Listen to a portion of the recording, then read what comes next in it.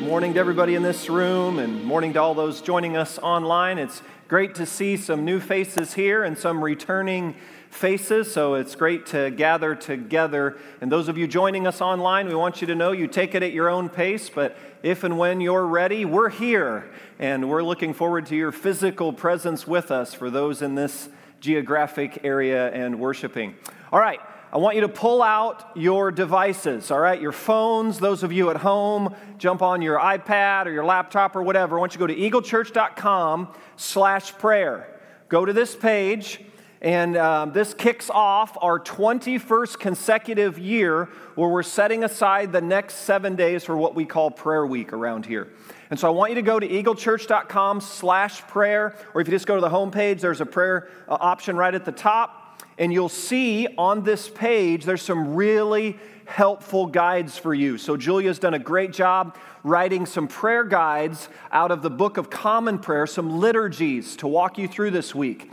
So again, we're not going to be gathering physically for our normal prayer gatherings physically and here during the week this year, but we're trying to mobilize and equip you to do that at home or get together with a small group or do it however you want to do it, but these are tools available to you, and I want you to be aware of those. So you see the prayer guides there. They're set up daily. There's some themes there and praying for our children's ministry and student ministry and missions work and all those other things, and then you'll see, keep scrolling down, and you'll see a place for you to sign up for an hour in our prayer room. If you'd like to come and spend an hour, we know how meaningful that is to many of you to kind of begin your year. So the prayer room will be open, but I know that many of you will choose to do that at home and in your own space. That's fine. But we'd love for you to sign up for an hour, whether you're doing it here or elsewhere, and you can see the spot to do that online. And so if you could start filling those slots up right now, that would be great. And then keep scrolling down, and you'll see there's a Bible reading plan. Do you see that? We've got 78 people already signed up. How cool is that? To read through the Bible together. So thank you to so many of you who've already signed up. The official start date of that is the 17th. So you've got another week to jump in with us. The plan is there. The way you can sign up is there. You use the YouVersion Bible app. And there's a really cool plan that Julia found that's called the Bible Project, put it together.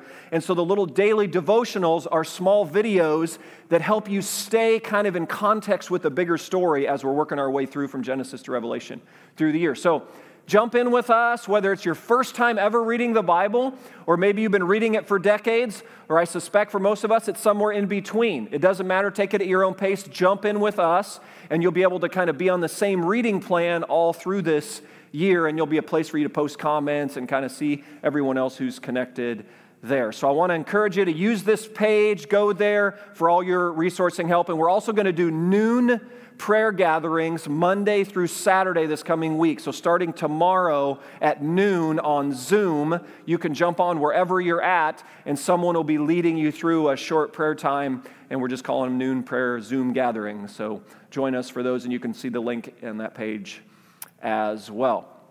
Well, I'm super excited about the series we're starting today. No better way to kick off Prayer Week than this series that we're entitling the With God Life. And let me just set context for where we're heading. I just want you to settle in because we're going to be in this series for a while. Because if you haven't figured out yet, this is a pretty big book. Like there's a lot going on here. And there's a lot of different characters and stories and history. And so we're going to work our way from start to finish through the larger storyline of God's Word. Hence the reading plan that we want to be doing together. And the idea is we want to mobilize and use our Sunday mornings to train and equip you to feel increasingly comfortable being in here on your own and helping others do just that. And so we're going to start today with the life of Abraham. And so over the next 6 weeks, we're going to be in Genesis. So as the reading plan gets going, we'll be right in that space on Sunday mornings as well. And then when we get into the Lenten season, into late February, we'll be in the book of Exodus, and our Lenten season will be framed around the Exodus storyline. And then we'll just continue to work our way through there. And some of you are getting quite nervous right now going, oh my gosh, you mean we're going to be in the Old Testament like forever? Relax. We're going to get to Easter. Jesus rises. Hallelujah. And we're going to have a nice journey with Jesus on Passion Week. And then we're going to kick off a series on a biography of Jesus in the Gospel of Matthew in the springtime. So we're going to try to We're going to try to flip back and forth between Old Testament and New Testament and help you hopefully see how these things are connected together and give us just the overarching thing. Our minds learn best when we get the whole. We break the whole down into the parts, and you put the parts back up into the whole. And we want to help you do that. And we're going to have some discipleship classes developed along this as well, so stay tuned for those. There are going to be some classes to just kind of help take a deeper dive on these different themes. So I'm super excited about this year, and I'm excited about this thrust and this focus, because as a church, we're about being disciples and making disciples. That's at the core of what we're doing. You can't make a disciple unless you are one. So you be a disciple, you learn to walk with Jesus. And then if I understand what Jesus is saying here, then basically you turn around and you help others do that. The Bible language of that is make disciples. And so we're about that. And it seems to me that this book is central to all of that. The only wisdom and guidance we have on being a disciple and making disciples comes from this God-breathed book. And so I want to invite you to step in on this journey with us. And like I said, whether it's your first time, maybe some of you come from an environment or you're joining us online and you've never cracked open the Bible on any regular basis in your life, no better time than right now. There's no book like this book. There's nothing else you're going to open up where it says, and God said, comma, quote. That's the best. And so jump in, or whether you're a regular and you've been in this for a long, long time, I hope that this series can be helpful and meaningful at every part of the journey. So open up your Bibles today. Genesis chapter 12 is where we're going to get started. And you can pull out your message notes. You can scan the code in front of you in the chair, or online host can direct you that way as well. If I had to summarize the message of this book in 2 words, I would say it's the storyline of the Bible is a story about revelation and transformation. The revelation of who God is and the transformation of human beings to reflect a people that belong to Him. That's the story of this book. So, shocker, the primary character of this book is God. Which is good for us North Americans to hear. Like, we're not the primary character. Like, God, in the beginning, God. Like, it starts with Him. God is the subject of the great verb of human history.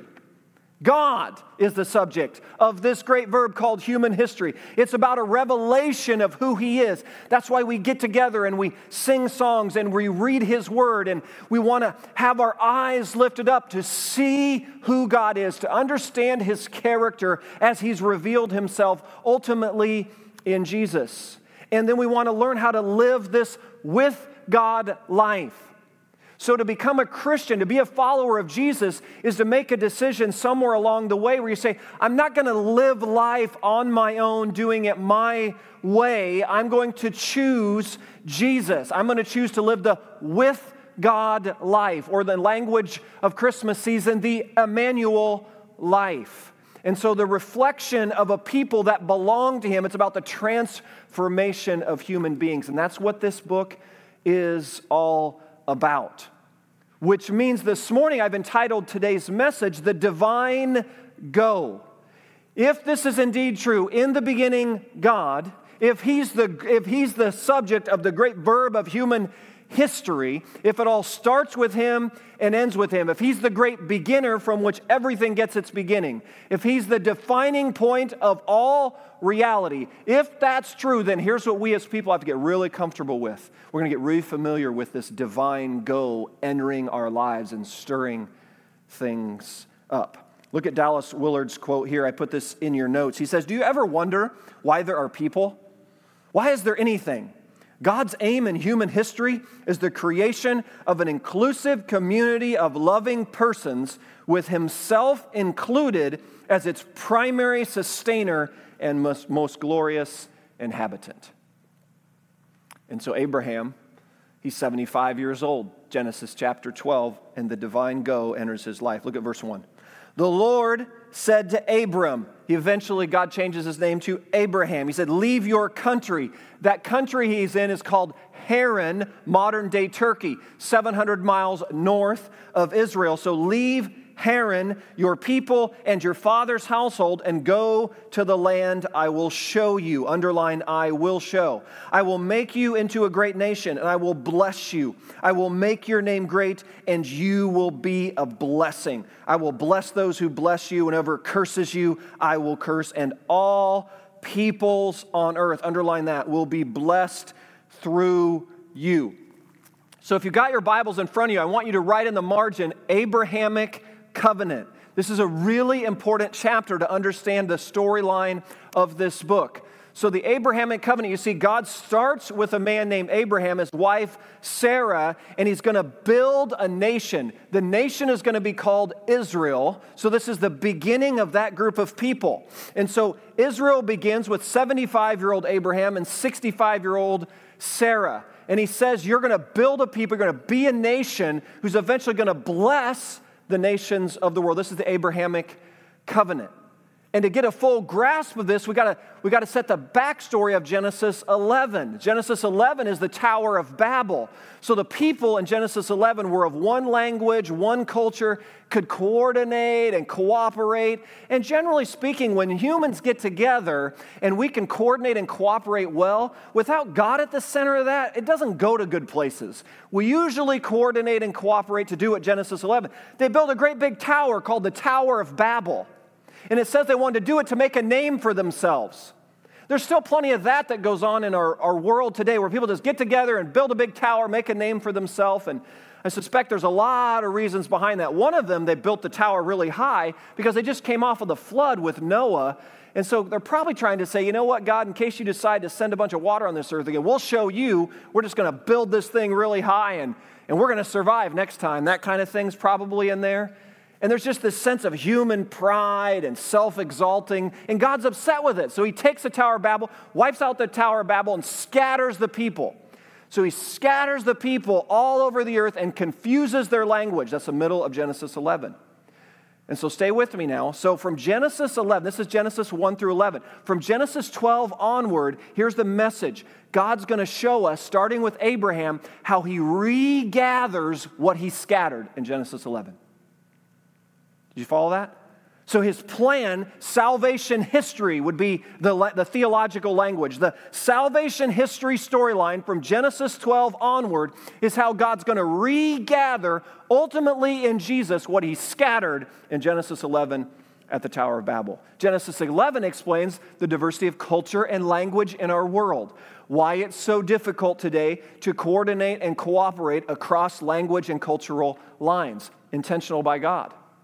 And then, starting with Abraham, he's got a plan that's eventually culminated in the book of Revelation. The last book of the Bible says, here's how you know his plan got accomplished, because the Apostle John looks into heaven and says, there's a throne. At the center of the throne is a lion lamb from the tribe of Judah, from the nation of Israel, from the family line of Abraham. And it says this, there are people from every tribe, people, tongue, and language gathered around that throne. He's regathered what he scattered. How glorious is God. He's told us how the story is going to end. And we're somewhere in the middle. We're in between right now in this section of God's regathering plan. He's still bringing together in Jesus what he scattered at Babel. And his regathering plan starts with Abraham. And he sends the divine go into this man's life. And the Abrahamic covenant has two parts. Did you see the two parts of the covenant in your Bibles there? It's top line blessing. Verse 1, I will bless you. Or verse 2, I will bless you and make you into a great nation. That's the top line blessing of verse 2. And bottom line responsibility. You'll be a blessing. Top line blessing comes with bottom line responsibility. Now, Abraham's not the one looking for anything to do. He's probably fairly settled down in his retirement community, 75 years old. He's got his routines. He's got his habits. For those of you in that era of life, you know that change isn't one of your more let's just say popular items in your life. And so you're kind of settled in and you're kind of in your routines, and yet God comes and he sends the divine go. And there's a theme in Scripture that, you know, when you get into your 70s or 80s or even more so, it's like, you know, he chose Abraham at 75, he chose Sarah at 65, he chose Moses at 80 to really send the divine go. He got Caleb at 85. You've got this theme like, God's just got a little different picture of how this aging process works. And retirement might be a really North American concept, but it's really not a concept that God unfolds here, because it seems to me, and I think it's really important for us to grasp, that sometimes the older we get in life, the more we kind of can drift into this mindset that, well, the Divine Go is great. It's for the younger people. Praise God, God sends a Divine Go into someone who's younger. That's really not the picture we're getting here and we're going to get as we keep going. And I want to elevate and amplify this point that those of you in your 60s and 70s and 80s and even into your 90s, you're an amazing gift to what God is doing in this world. If we're going to be a community as a church family to be disciples and make disciples, then you're at the center of all of this. Those of you in those chapters of your life, you have a reservoir of wisdom and life experience. And if you've been walking with Jesus, you've got decades of what it means to walk through the valley of the shadow of death with Jesus. You're an amazing gift and resource to all the generations that are growing up behind you. And I think it's time in the church world that we elevate and draw attention to the older generation and to encourage and deploy and perhaps stir up a little bit of how the Divine Go still comes to you. It's not just for the younger folks. It's not just for the children's ministry and student ministry and all the great things that are happening there. And as a church, we care a lot about the next generation. We spend a lot of resources and energy. It's important. We want to build into our children and our students a great foundation. Yes and amen to all of that. But what's really critical to all of that occurring is the older generation. Those of you, Abraham and Sarah and Caleb's and all of you in those sectors of life, like encouraging you to deploy and release your gifts and your wisdom and your discipleship and all of the rest around you. It's really critical. And I think in our culture today, we're so youth infatuated that I think there's an overlooking and a neglecting that can happen from those in the older generations. In God's eyes, older doesn't mean relegated to the sidelines. In God's eyes, older means leader. It means most productive. As you've heard me say, I think those of you in your 60s and 70s are entering your most productive decades of your life. And to just release and to embrace, how is God sending the Divine Go right now? And for Abraham at 75 and for Sarah at 65, they're probably thinking, we're kind of wrapping things up and they're just getting started in God's plan here.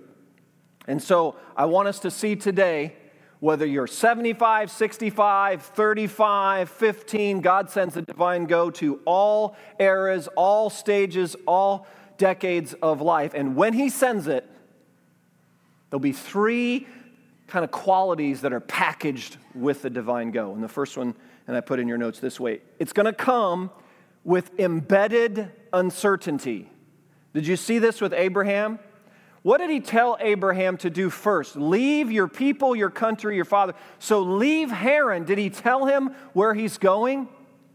He said, go to a land, what does it say? That I will show you, future tense.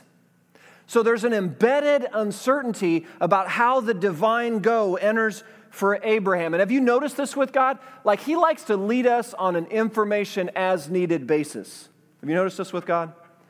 Now, I prefer a maximum information basis. God's preference is information as needed.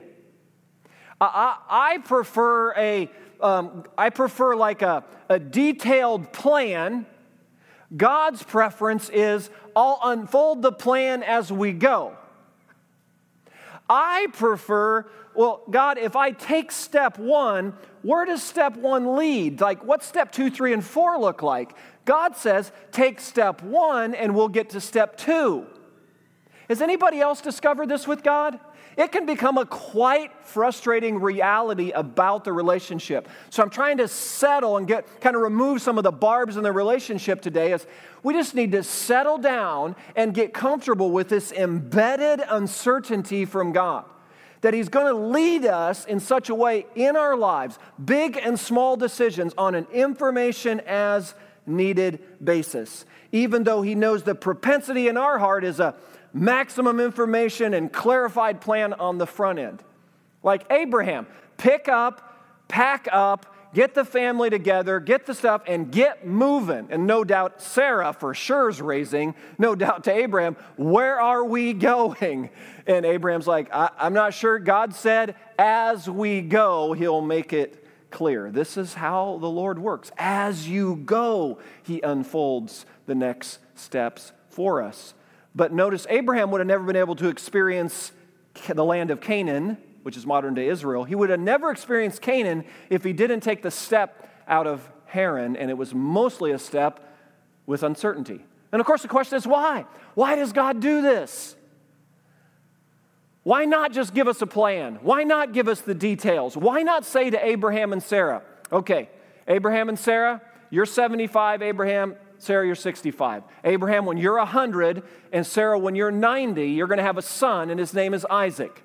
And when Isaac is born, you're going to see that he eventually is going to stay single much longer than you prefer. He's going to be 40 before he actually meets his wife. So Sarah, you're actually going to pass away when you're going to see Isaac remain single. But this is the nation of Israel, Abraham and Sarah. Trust me, look at the stars in the sky. So shall your offspring be. You ready to go? Let's go. Why doesn't he do that? Because right, that's not how God unfolds. And maybe I know my prayer life, I'm asking God for, could you give me a few more details here? Just a little more insight on what's around this bend over here. So 2 things I think that are so important to God, and why is it a priority that the divine go comes packaged with uncertainty. The first one, Hebrews 11:6 gives us insight into this. Hebrews 11:6 says this, without faith, it is impossible to please God. Without faith, it's impossible to please God. So hear this now. Like clarity, security, and certainty, that's not an optimum environment to grow faith. Or to use other, confidence in God, deepening our roots of trust and dependence on God, relying on God. That's what, it's a big deal with God that we as His people develop faith, that our roots of faith grow down deeper. Well, guess what God knows? God knows great soil for that to happen is uncertainty. That's where that stuff grows. That's where our reliance on Him gets deeper. That's where our trust in Him grows stronger. That's where our dependence upon Him. Do you see that? God wants us to lean in and to deepen these roots of faith, and He knows a big part of that will be, I'll just give you enough information for the information as we go. Not unfolding the full plan in front of us. And the second part of this is, think of it from a character development standpoint. Like if God's agenda is to develop a people that reflect His character in this world, well, then He's going to work this story. Abraham and Sarah, His agenda is to get them to Canaan, 700 miles south. God knows what He's doing. He's going to get them to Canaan. And they're going to have a child. Now, I'm sure they think 75 and 65, better get after it pretty quick. They're not thinking 25 years out. Like us, God knows what He's doing. Generally speaking, His timetable is just much slower than we prefer. Things don't unfold at the pace we like. We kind of accelerate the march of destiny. That's the propensity in the human condition. We want to move things along. But with God, He's not just interested in getting, hear this, Abraham and Sarah to Canaan, from Haran to Canaan. He's not just that. He is that. But He's also interested in who they will be when they get there. Hence, the journey's longer. It's slower, it's got winding trails, it's filled with uncertainty. There's this wrestling match. There's kind of melting out of our hearts self-reliance and deepening our dependence on God. That whole thing, that doesn't happen with security and comfort and convenience and clarity. That space is not great environment for the things that God's looking for to develop in us. So, church, don't be surprised when you hear the divine go enter your life, big or small. It's going to come packaged, embedded with uncertainty. You're not going to be able to map it all out. You're not going to see where it all unfolds. You're not going to understand how this you're just not going to. You're going to get an information as needed basis. Second quality that's packaged in this that Abraham and Sarah are learning about, did you see it in the text? That there's this release and embrace. In order to respond to the divine go, like Abraham and Sarah had to let go of what was to embrace and take hold of what will be. You can't simultaneously hold on to what is and get a hold of what will be. They're kind of mutually exclusive. You've got to let go of one to embrace the other. They couldn't stay camped out in the retirement village of Haran and enter and embrace and respond to the divine go to head to the land of Canaan. One of my favorite writers is Henry Nouwen, and he tells this great story with an image that really helps me with this point. And here's a picture of Henry Nouwen with a bunch of flying acrobats. So here's Nouwen. He's kind of stretched out there in front of him. And so he's down in South Africa, and he goes to this show with all these acrobats, like performing the trapeze and spinning and flying. Here's a picture of like one of them in flight and kind of mid-air, and he's sitting and watching. Go ahead to the picture of them in flight. When the acrobat artist releases the bar, okay, right there, he's watching this show. And Nouwen talks about a few minutes into the show, he thought, well, he initially thought the real star of the show was like this young lady who was releasing and doing these amazing flips and spins. And then Nouwen makes this really astute commentary. He said, actually, what he learned was the real star of the show was the catcher. He said if it wasn't for the trust that the young lady had in the strength and the hands of the catcher, she wouldn't have the freedom to do the release and the flips and the spins. She could do all of that because she knew at the end when she stretched out her hands, these strong arms of the catcher would grab her. I think you see where I'm going with this. And then Nouwen writes this quote. I put it in your notes. He says, if we are to take risks to be free in the air, in life, we have to know there's a catcher. We have to know that when we come down from it all, we're going to be caught. We're going to be safe. The great hero is the least visible. Ooh, isn't that a great line? Trust the catcher. So, church, when the divine go enters your life, you're going to be thrust into this space like that acrobat artist in suspended air. You're going to be thrust into this. If you're going to, the divine go enters, big or small. It may not be to start a nation, no doubt, but there's going to be some other place like God's going to say, let go of what is. It's going to become what you let go, and then you're going to embrace what will be. But that space where you're just in suspended air, right there.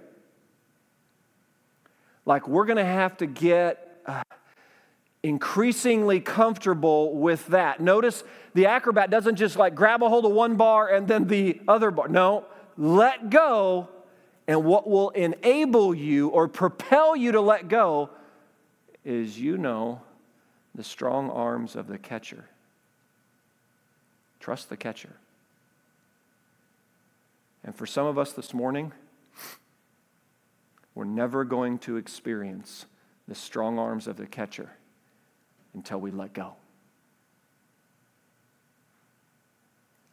And where's the call to let go? Where's the call to release? We've got to release the grip on the bar of what is in order to experience the strong hands of the catcher on what will be. And most often when we release this bar, it's going to seem very uncomfortable, most likely not completely like responsible or sensible even, but we'll know this. We'll know the divine go, this is what God wants.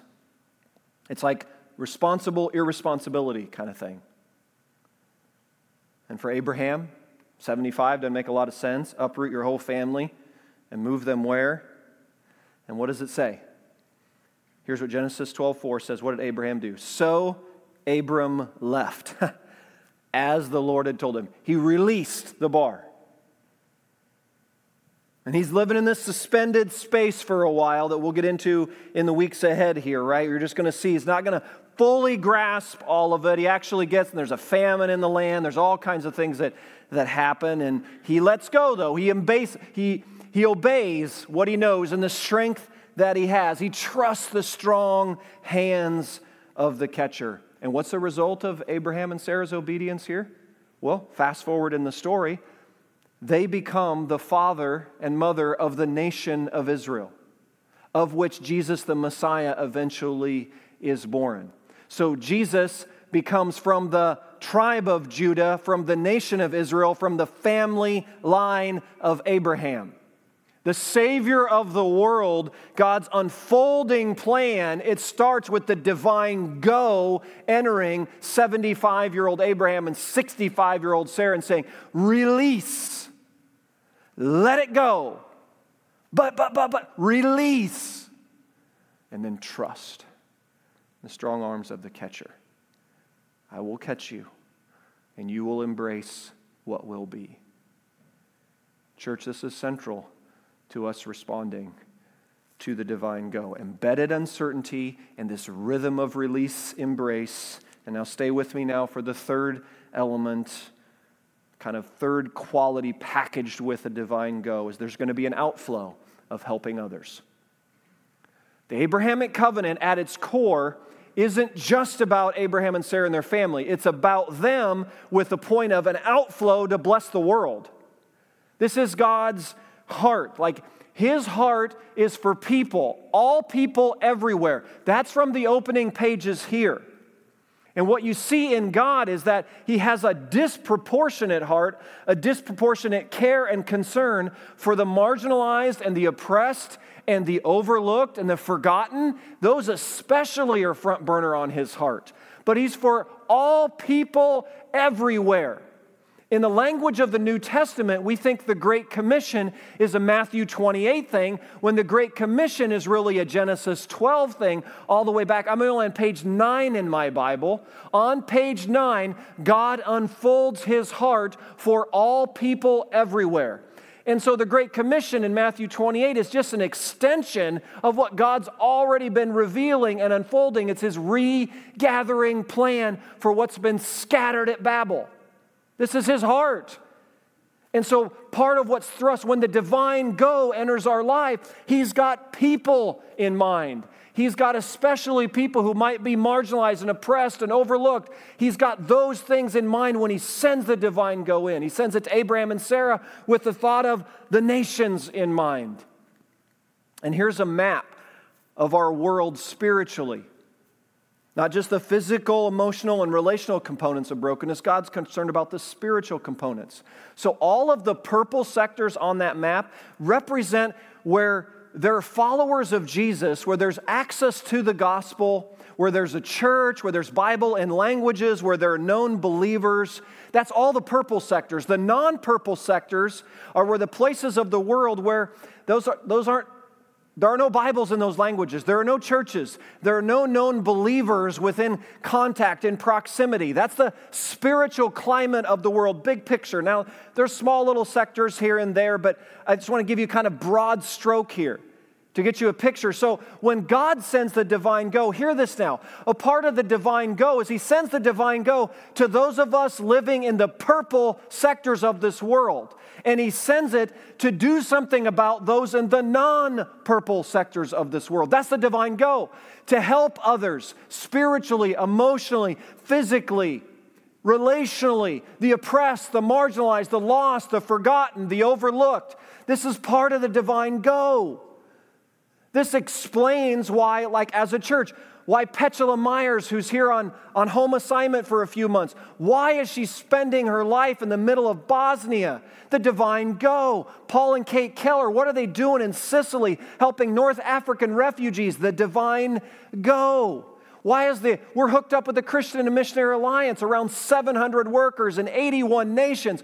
What's all that about? It's God sending to ordinary, everyday people the divine go.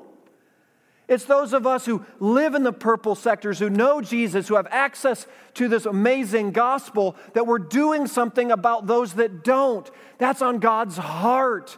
It's from the opening pages of the story. That the primary mission and focus of God is people.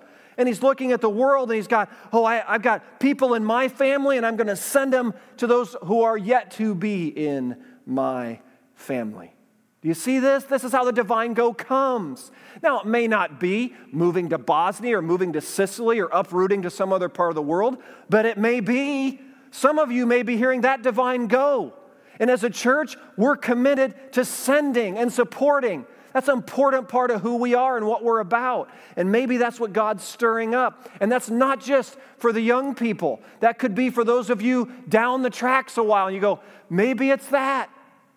Maybe it's an uprooting and a moving to somewhere in the sector of the world where they don't have access, where there aren't churches. But it may not be that. The divine go may come into your life and simply be, you know about a neighbor who's going through a really hard time, and you just need to set up a meal train and maybe help care for some kids. You just know they're going through a hard time. Someone going through some grief and loss at work, coworkers. Divine go comes to you and says, hey, reach out and do something there. Or maybe the divine go comes to some of you and wants to start working in the safe families arena and helping with the adoption and kind of the whole foster care issue that's going on in our world, and these kids that are forgotten and overlooked and kind of pushed to the margins of society. Maybe it's engaging in that kind of a ministry. Maybe it's linking up with the refugees that are in our backyard, and there's thousands and thousands from all these nations of the world, which is interesting when you look at the map. Many of the non-purple sectors are being sent. This is how God uproots and sends people around the world. You know, one of the things that happens in refugee work is when you're uprooted from your home country and sent out of your own culture, guess what happens to your heart? Your heart gets cracked open to kind of think about things differently. And could it be that God might be uprooting, sending some in the non-purple sectors of the globe into the purple sectors of the globe? And that's, I think, happening in our own city. And we're working with Migros Aid and refugee ministry, and you could help teach people English language or help them learn how to get a driver's license. Or you can link up with Danny Marquez on the near west side in School 63 and just become a mentor and help with an alpha class, or just be the divine go. It just says step in. Or maybe some of you are hearing the divine go that says, you know what, maybe you've been stirred up about just taking a step towards ministry and out of isolation and engage more on the front line of what God's up to in this world. And it's people. It's about the spiritual development of people. It's about pouring in and caring and loving people. And he's got a disproportionate heart for the poor, the marginalized, the oppressed, the overlooked. It's like, what are we doing there? And maybe the divine go is stirring up. Maybe this morning, maybe long before this morning, maybe this is just kind of fuel on a fire, an ember that's already been going in your heart. I hope and pray so. Because when it comes, church, when it comes packaged. Abraham and Sarah, they're finding out. It comes packaged with embedded uncertainty. We're not going to be able to sort it all out. The divine go doesn't come with a promised, detailed plan. Here's the promise: I will be with you. And here's maturity in the Christian life when that's enough for us. And we know that the Lord will be with us and He will help us. So we don't shrink back from the uncertainty. We kind of settle in and begin to embrace it. And then it's going to come packaged with kind of a prerequisite of release. You're not going to be able to stay with a firm white-knuckle grip on what is. You're going to have to loosen your grip across the board. Time, resources, taking all kinds of risks. You have to let go. And you have to live in this suspended space.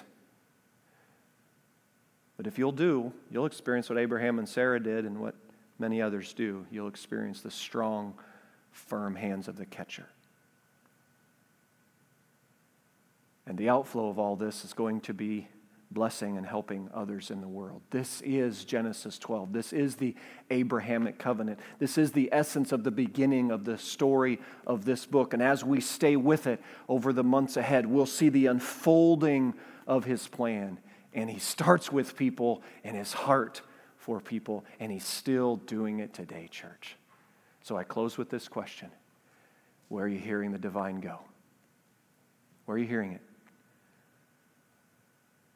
I was thinking about in my life, in the larger times of hearing the divine go is when I was working at Eli Lilly and I was doing some marketing systems work and I was driving to and fro and loved my job and loved what I was doing, loved the people I was working with. And the divine go just entered and said, Simpson, I got something else for you to do. And I didn't see and I didn't understand. It certainly didn't come with a full-on plan. It just came with an information as needed basis. Will you take a step here? And then I remember the divine go coming several years later when we were going through a bunch of changes as a church. And I remember the elders sat down with me and our district superintendent sat down and said, Eric, would you and Kendra pray about being the lead pastor of Eagle Church? That was a divine go. To just hold it with an open hand and loosen the grip on what was or what is and release. And there have always been those bigger moments. There's smaller moments when you hear the divine go. For me comes that sometimes it's just send that text message to that person you know is really going through it. Or pick up the phone and call someone. Or schedule a visit and drive to someone's house or go to this hospital. Or it's the divine go. Just go. Just help.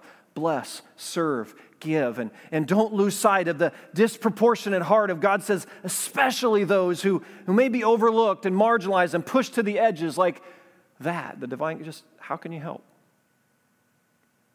How's it coming to you? The with God life gets increasingly familiar with the divine go. Amen? Let's pray.